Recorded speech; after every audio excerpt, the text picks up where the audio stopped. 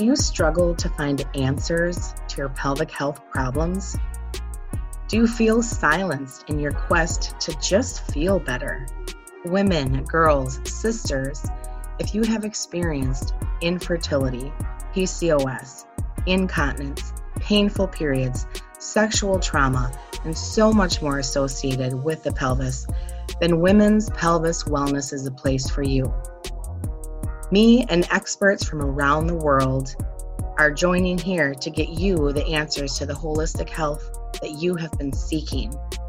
Please join us in being a pelvis wellness warrior. Hello, everyone. I want to welcome my special guest, Kelly Noel, here today, and she is going to share with us her expertise about conscious kink and BDSM. I met Kelly through a networking group that we are part of, or I am part of. I'm not sure if you joined, but it was really interesting because when I heard kink and BDSM, I immediately felt that like feeling in your gut where you are completely not comfortable with this conversation or this topic. So I have really been focusing very much on diving into my own triggers and releasing them so that they don't control me. And I thought, okay, this makes me uncomfortable. I need to talk to her. I need to learn more about this because I know that it's not what it has been portrayed to be and this picture that I have in my mind. So I'm excited to have you here today. So thank you so much for coming. You're very welcome. You're very welcome. Yeah. I'm glad to be here and just really grateful. And, I think this, talking about conscious kink is so important because when a lot of people think of BDSM, they think of 50 Shades of Grey. They think of, there's often a lot of misconceptions or misunderstanding of what does this include? What does this entail? And yeah, I mean, it's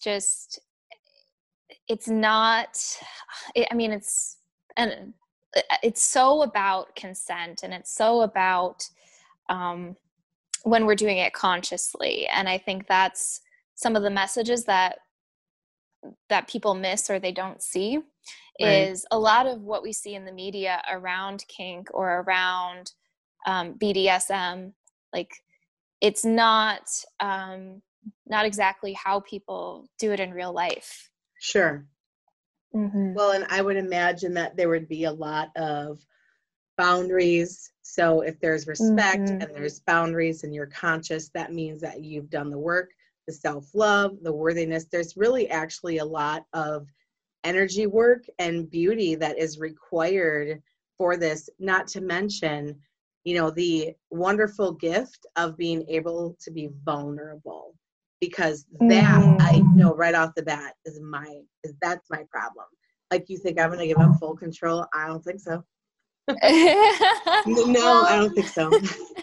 I mean, yeah. I mean, you could always elect to be the domain or the yeah. dominant, and then yeah. You'd be the one in control. So that's always a choice, right?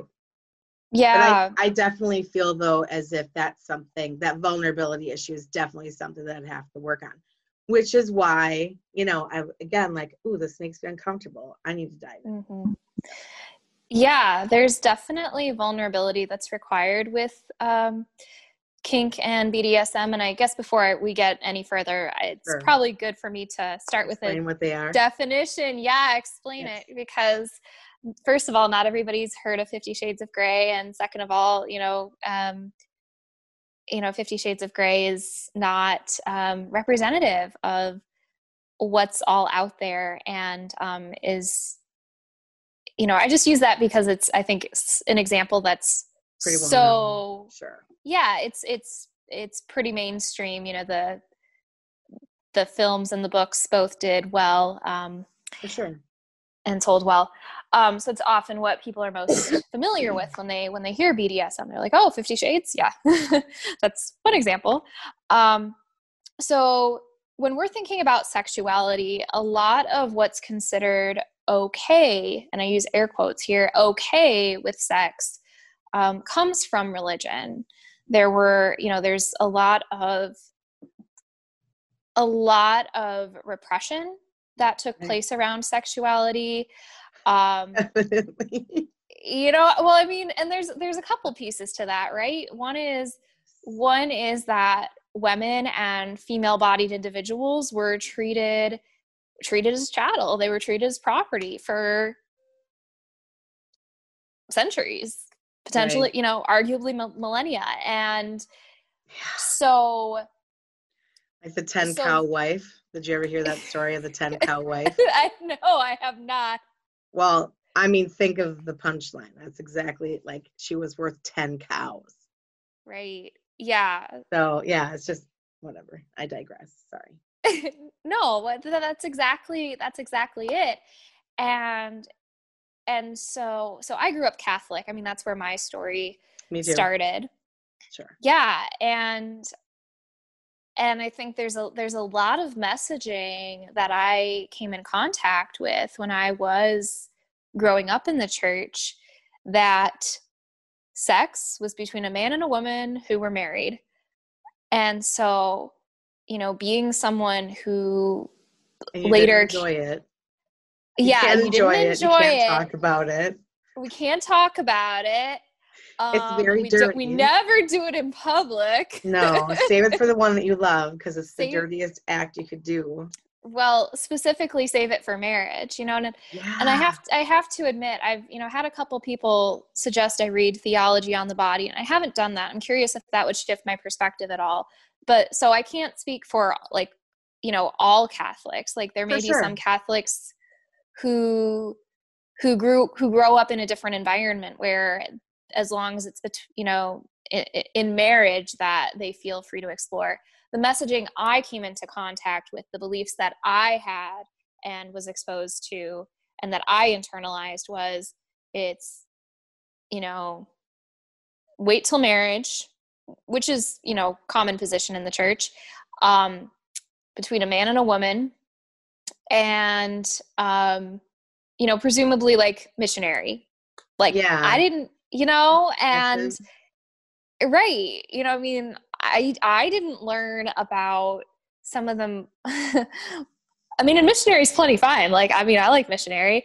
But there's so much more out there, and there's so much more that can be incorporated into, and I even like to expand it beyond calling it sex. I call it erotic play when I'm talking about it, because for some people, especially when we're talking about kink and BDSM, sex isn't involved. There are many times where, for me, sex is not involved, period. I'm not sexually connecting with my partner. And it still activates a lot of the same body areas, because a lot of that trust, a lot of that vulnerability, a lot of that intimacy is still required. Sure. So when we're talking about kink, it is erotic play, so that can include sexual play, that, according to, the church, or these religious structures, or and kind of mainstream culture. Yeah, mainstream culture. Our mainstream culture says it's missionary, lights off, right? Yeah. That's it. That's all that's allowed. So kink really is expanding beyond that, and it includes, so kink is really anything that's non-standard according to that definition. So it includes fetishes. It includes,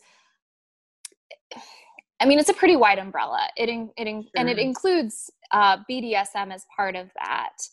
It also includes voyeurism, which means, being turned on by watching people have sex or engage in erotic play, and exhibitionism, which is being turned on, receiving pleasure from engaging in acts that other people see. Sure. So kink is a pretty wide umbrella. And then BDSM, it's 3 different acronyms. So you've got the B and the D, which is bondage and discipline. So when we think of bondage, a couple common examples are handcuffs and blindfolds. Sure. Discipline, I mean, punishment is sometimes given, and it can be, you know, really a turn on to be instructed, to be disciplined. And then that middle acronym is the dominance and submission, which I think most people are somewhat familiar with if they've done any reading on this topic.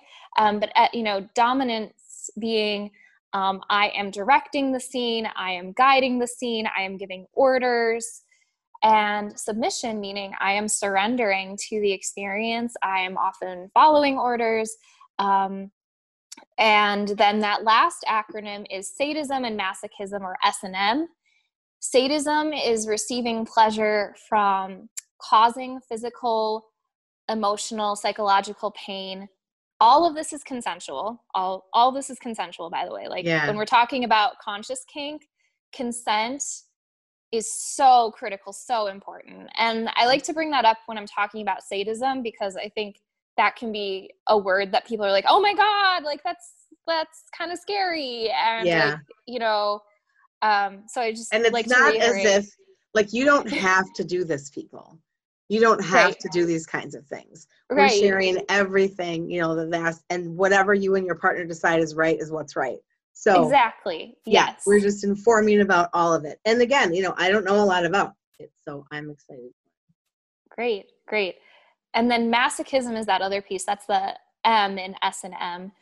And masochism is receiving pleasure from, or being turned on from, receiving pain. So whether that's physical, emotional, psychological, and that varies for, you know, for everybody. Sure. And then one thing I'll just say is that I think when people hear about kink, they hear about BDSM, they, you know, think about like the dungeon, they think about whips and chains and really intense stuff. And it doesn't have to be that. I mean, you know, I give the example of sadism can be, I'm scratching my partner because I like using my fingernails on their skin, and I like how they kind of wince and kind of shift. That's sadism.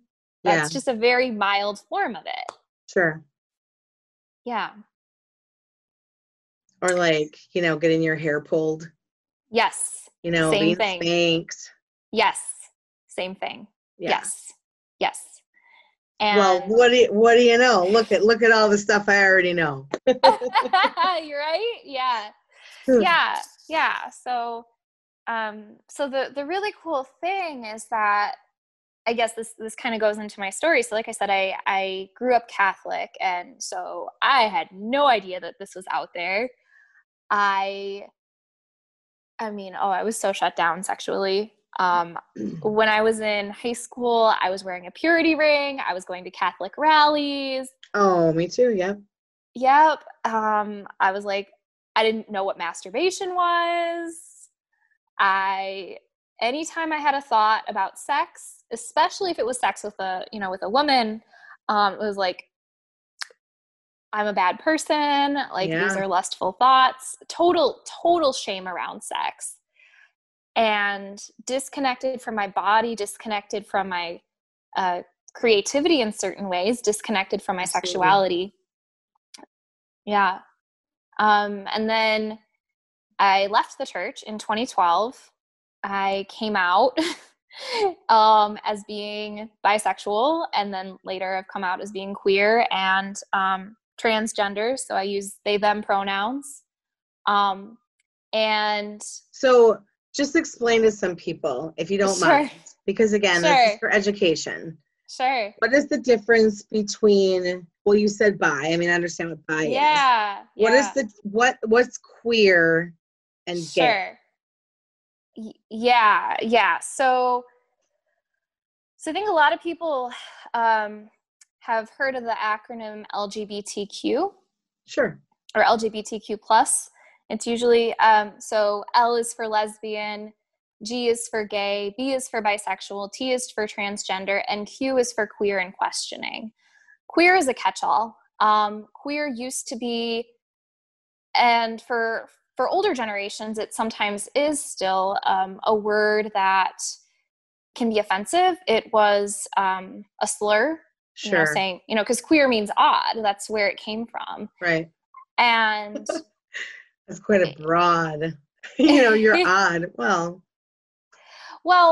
the thing is, though, that younger generations, so millennials are a great example, are reclaiming that term because there's a lot of healing power in that. And so in academia, it's actually referred to as queer theory instead of gay theory, because gay just refers to people who typically are explicitly and only attracted to people of another gender.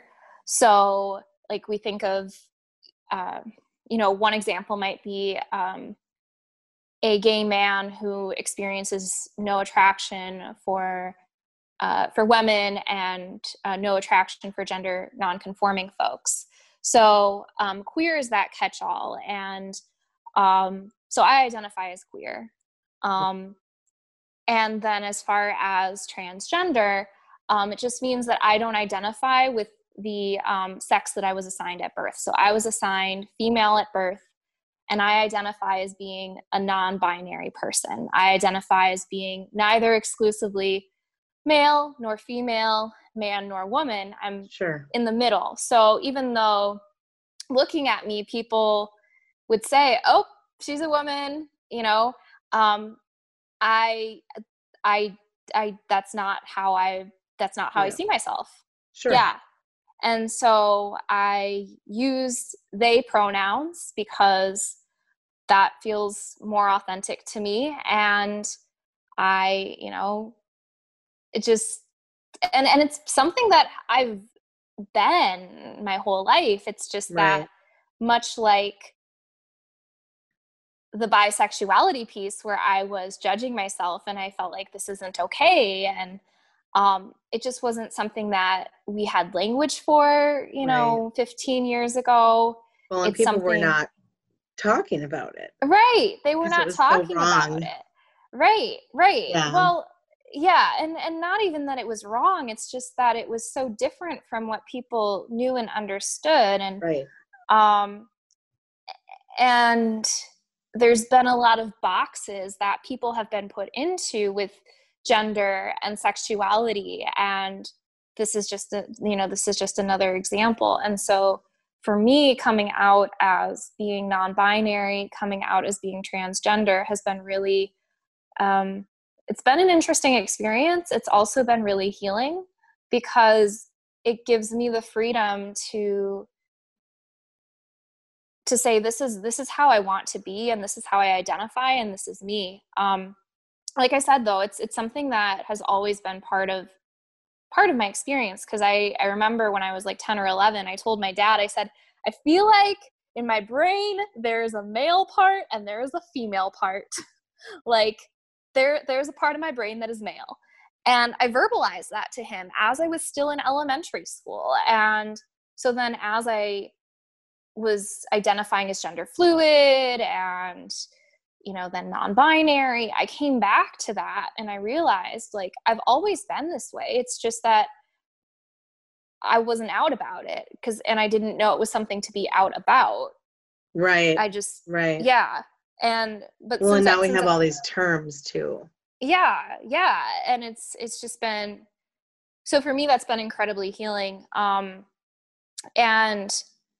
that was something that I don't think I would have explored, and I don't think I would have come out while I was still Catholic, because I mean, that was so pushed down. Like I identified as being an ally, like an LGBTQ ally. I was like, nope, I'm not part of the community. I just have friends who are. And then a couple of years later, I'm like, oh wait, I think I might be bisexual. Yeah.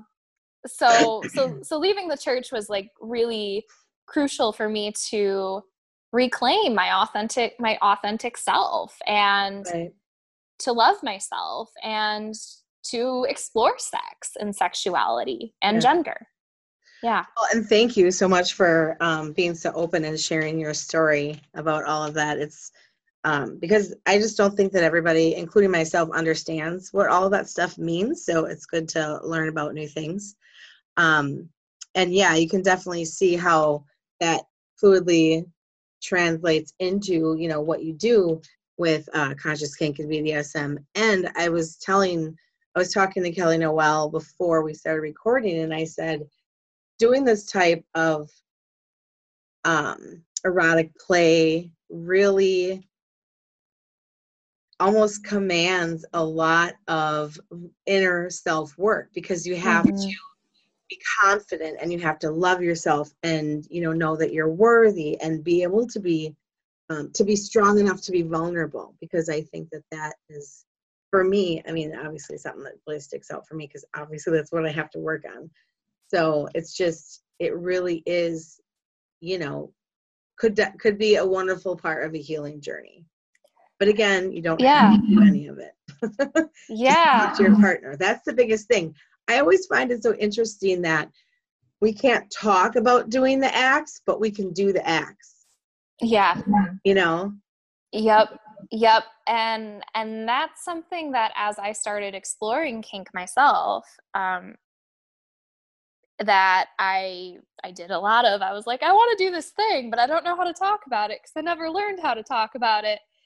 And so I, you know, didn't listen to my body, and I ignored my boundaries, and I set myself in, I put myself in situations that, like if my mother were to know about them, she'd be like, you did what? Right. So don't anyone tell her. Right. But you know, and I learned through practice, and really where I learned the most was when I started going to public events, because that's where there's a lot of structure, and they talk openly and explicitly about consent, and there's so much structure, and everyone, like, I agree to follow certain rules to be in this space. And so I learn, oh, these are the things that I can bring back into playing with my partner, or just playing by myself, or just engaging with others. So I learned so much more about boundaries and consent and accepting my body and loving myself through kink and being part of the kink community than, really prior. And I'd been doing spiritual work for, I want to say, like, because I started doing Reiki at the end of 2016, and I started going to kink events at the beginning of 2018. So I'd been doing Reiki for a solid year, and had been doing healing around sex, since like 2014. And, and so yet in the last 2.5 years, almost 3 years now, I've healed so much more, because I've had these tools that just allowed me to feel safe and explore things that I never would have. Right. Yeah. Yeah. And it's so strange, because I feel like we get so many mixed signals in just general media and, whatever. It's like we should have awesome bodies, but we shouldn't enjoy them. And, we should be, I don't know, there's just all of these specific ways that we should be, but we shouldn't like ourselves. We shouldn't enjoy it, but we should make sure that the partner enjoys it. It just seems so strange. And I think that I even said this to you the very first time that we talked, that like the two things that ruin sex is religion and porn. Because they're both like, they're both in a way like lies and fake, so we have these pictures in our mind of what it's supposed to look like, or talking to our friends, and what really it boils down to is, you and your partner have to have an open conversation. Yeah. Because you're the only two who are going to be able to decide what's right for you, and none of that has to be explained to anyone else. Yeah, I think your point is definitely true in a lot of cases. You know, I think there's a lot of religions, you know, Catholicism among them, where communicating openly about sex is just not demonstrated, and so the message that people get is like, can't talk about sex. And then in a lot of mainstream porn, we see open consent violations where, you know, it's not consensual. People aren't talking about sex. So we don't see them saying, hey, this is what I want to try. This is Right. why I want to try it. Like, are you game for that? Is that a hell yes for you? We don't Right. see that in mainstream porn. There are, you know, ethical kinds of porn that where that's illustrated. And I think those can Sure. be empowering for certain folks. I think mainstream porn by and large, though, does have a deleterious effect on people's sex lives. And Sure. it can really affect a lot of relationships for sure. Yeah. Yeah. But it's just a conversation that, you know, people need to have more of, you know, because um it's like you say, it's just not a conversation that we have when it comes to, you know, certainly women, but just really everybody. So it's interesting, because obviously even in, you know, families where they do talk openly about sex, they certainly don't use the terms kink and BDSM. You know, Nope. they certainly are not going to Nope. talk about that to their 14 and 16-year-old kids when they're, you know, teaching them how to be safe. So, Yeah. Yeah. In most families, absolutely not. You know, I do have a contact in my life, and I thought this was wonderful. They have a child that just came of age, and um, like, my impression is they're speaking openly about these things, but that, you know, and that person's also part of the community, though. They already practice kink and BDSM. So for them, like, talking about it is you know, it's different than like most people, because sure. there's like this, like, well, is that okay for me to talk about? How do I talk about this? Like, or they're not even doing it. And how can I speak to something and educate my kid on something if it's not something I've explored or I've done? Oh, for sure. Yeah. Yeah. Yeah. Yeah. Um, yeah. So I think, you know, consent is so important. I think that's the piece that is really missing in a lot of the conversations. And, you know, it's something that I remember hearing, I think for the first time really on my college campus freshman year. And even then, I still really didn't understand what it meant. And I didn't understand that it meant listening to my body and all parts of my body and all Sure. parts of me to make sure that I was a yes. And creating that space for the other person without coercion, without pressure, without asking multiple times, hoping for a different answer. Right. You Yes. know, we don't talk about those nuances with consent And then in everyday sometimes you life. just do it so they'll leave you alone. Right, exactly. And that's a consent violation. Yeah, absolutely. Um, yeah, and Well, so that's, yeah. yeah, and I was also just going to say, you know, when you come from a background of, you know, possible, you know, molestation, sexual Yep. assault, rape of Yep. some sort, you know, any of those instances, that is obviously a complete violation of you, you know, Mhm. physically, emotionally, energetically, all of the things. So to do the healing, you know, in your pelvic region, in those first three chakras, really sending a lot of love Mhm. into that area is so, so important.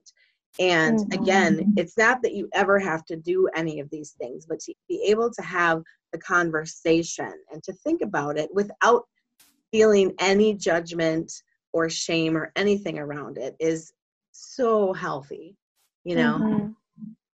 Yeah. And one thing, just to dovetail off that, Amy, is that, you know, when I work with clients who have really deep trauma, like the incest, the rape, the molestation, sometimes even religious trauma can be really intense. Like when we're talking about purity culture and, people who grew up in fundamentalist, churches or whatnot. Kink is not where we start, because for sure. it can be frightening, and it's not where we start. We start with coaching, we start with talking about it, and we start with bringing them back to the body, which is very similar to the work that you do. Right. Especially, with the Reiki infusion. I mean, it's about bringing people into their bodies. And if they're not there, then they're not going to know what their body is telling them. And so then when it comes to kink, they might have challenges doing it consciously because they're not clear if their body is saying yes or no, or if their body is saying no, they might not listen. Right. Yeah. As you were talking, I just had this thought that, oh my gosh, I just sound so Wisconsin right there. I find it so crazy that in these, the religious sects that kind of believe in the whole no sex till marriage thing, which are a lot of them, they tell us not to, that it's a sin, that it's bad, but they don't give us the tools to not do it. Right. They give you no tools. So what do you expect? And then you go out and you do something and hopefully you enjoy it. Maybe you didn't, but either way you feel like shit and you are so ashamed. It's like, if you want that of your child, and it can be done, and there's nothing wrong with doing that, but give them the tools to at least, if that's their goal, help them along, and then be respectful if they change, if they don't want what you want. Right. Yeah. Yeah. I think that's a big part of the issue, and that like, not just kink. I think that's a big part of the issue when it comes to really accepting LGBTQ kids as well. Yeah. I mean, queer kids, queer teens, they're kicked out of their homes at a much higher rate. I don't have statistics right in front of me. But I mean, it's really saddening. And a lot of that comes from, religious bias, that it's according to the Bible, according to the church, it's not okay to be gay. It's not okay to be bisexual. It's not okay to be transgender. And so they're kicked out of their homes. And I think that goes back to what you're saying of, like,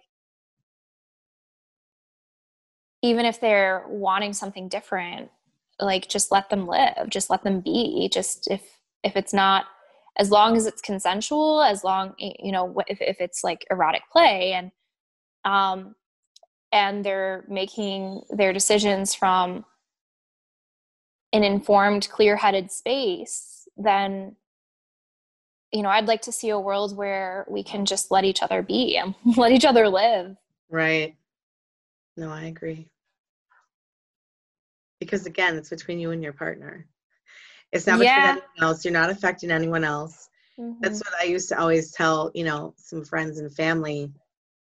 My life choices are not going to affect your salvation. So just step off and don't worry so dang much. Like, you're good. You're going right to the pearly gates. You're fine. Don't worry so much about me. Yeah, I like that. My life choices will not affect your salvation. Yeah. That's so good. So good. I love it.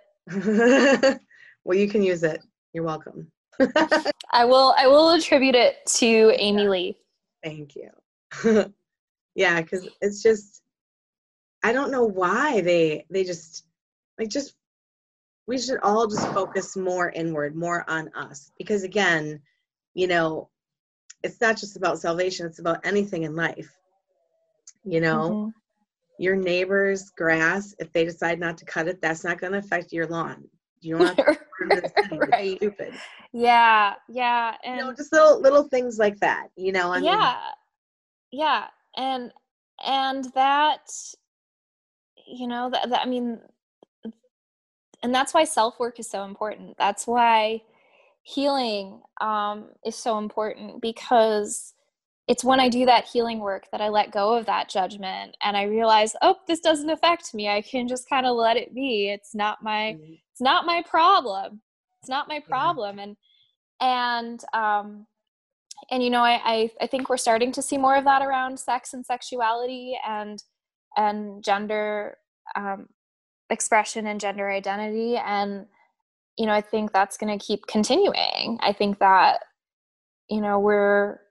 we've seen a lot of people working on themselves, a lot of people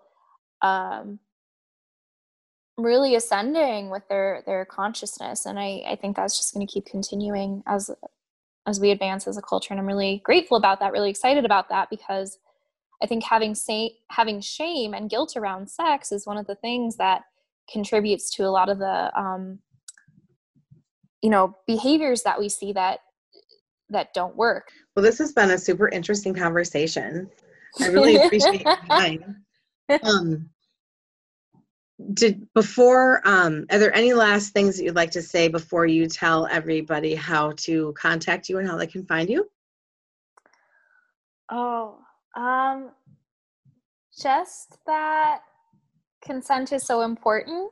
And if you are having conversations with your partners, or even if you're exploring with yourself, to just make sure that all parts of you are on board, that it's a full-bodied, enthusiastic yes. And because I think that's a piece that is often missing from the conversation. So just when you're talking about, like, I want to explore this, or you're engaging in solo play and it's like, I'm going to do this, like, do all parts of you want to do that? If not, then maybe do something else. Right. Be present in your body. I think a lot of times we're not in our bodies when we're doing those acts. Yeah. So wonderful. So how can everyone find you and get a hold of you? Yeah. So you can find me on my website. That's the Erotic Empowerment website. That's empowered, EMPOWERED, erotic, EROTIC.com. You can also join our free Facebook group. That's the Sexy Spiritual Badasses. So yeah, I don't know how I came across that topic or that title, that name, but it just stuck and I really love it.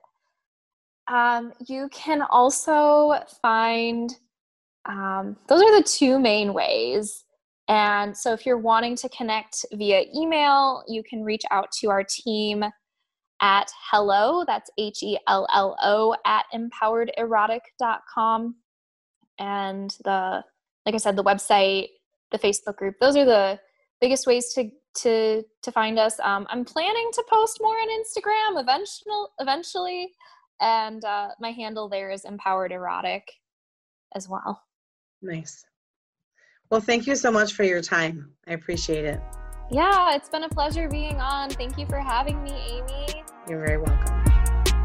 Thank you for joining me today on Women's Pelvis Wellness, where you can be heard. Because remember, if you're not being heard, you're not being helped. Please join my Facebook group by the same name, Women's Pelvis Wellness, and join a community of women who are there for you to support you, guide you, and love you through your pelvic health struggles. Also, this is a great place to check out my new class schedule. Thank you for joining me and becoming a pelvis wellness warrior.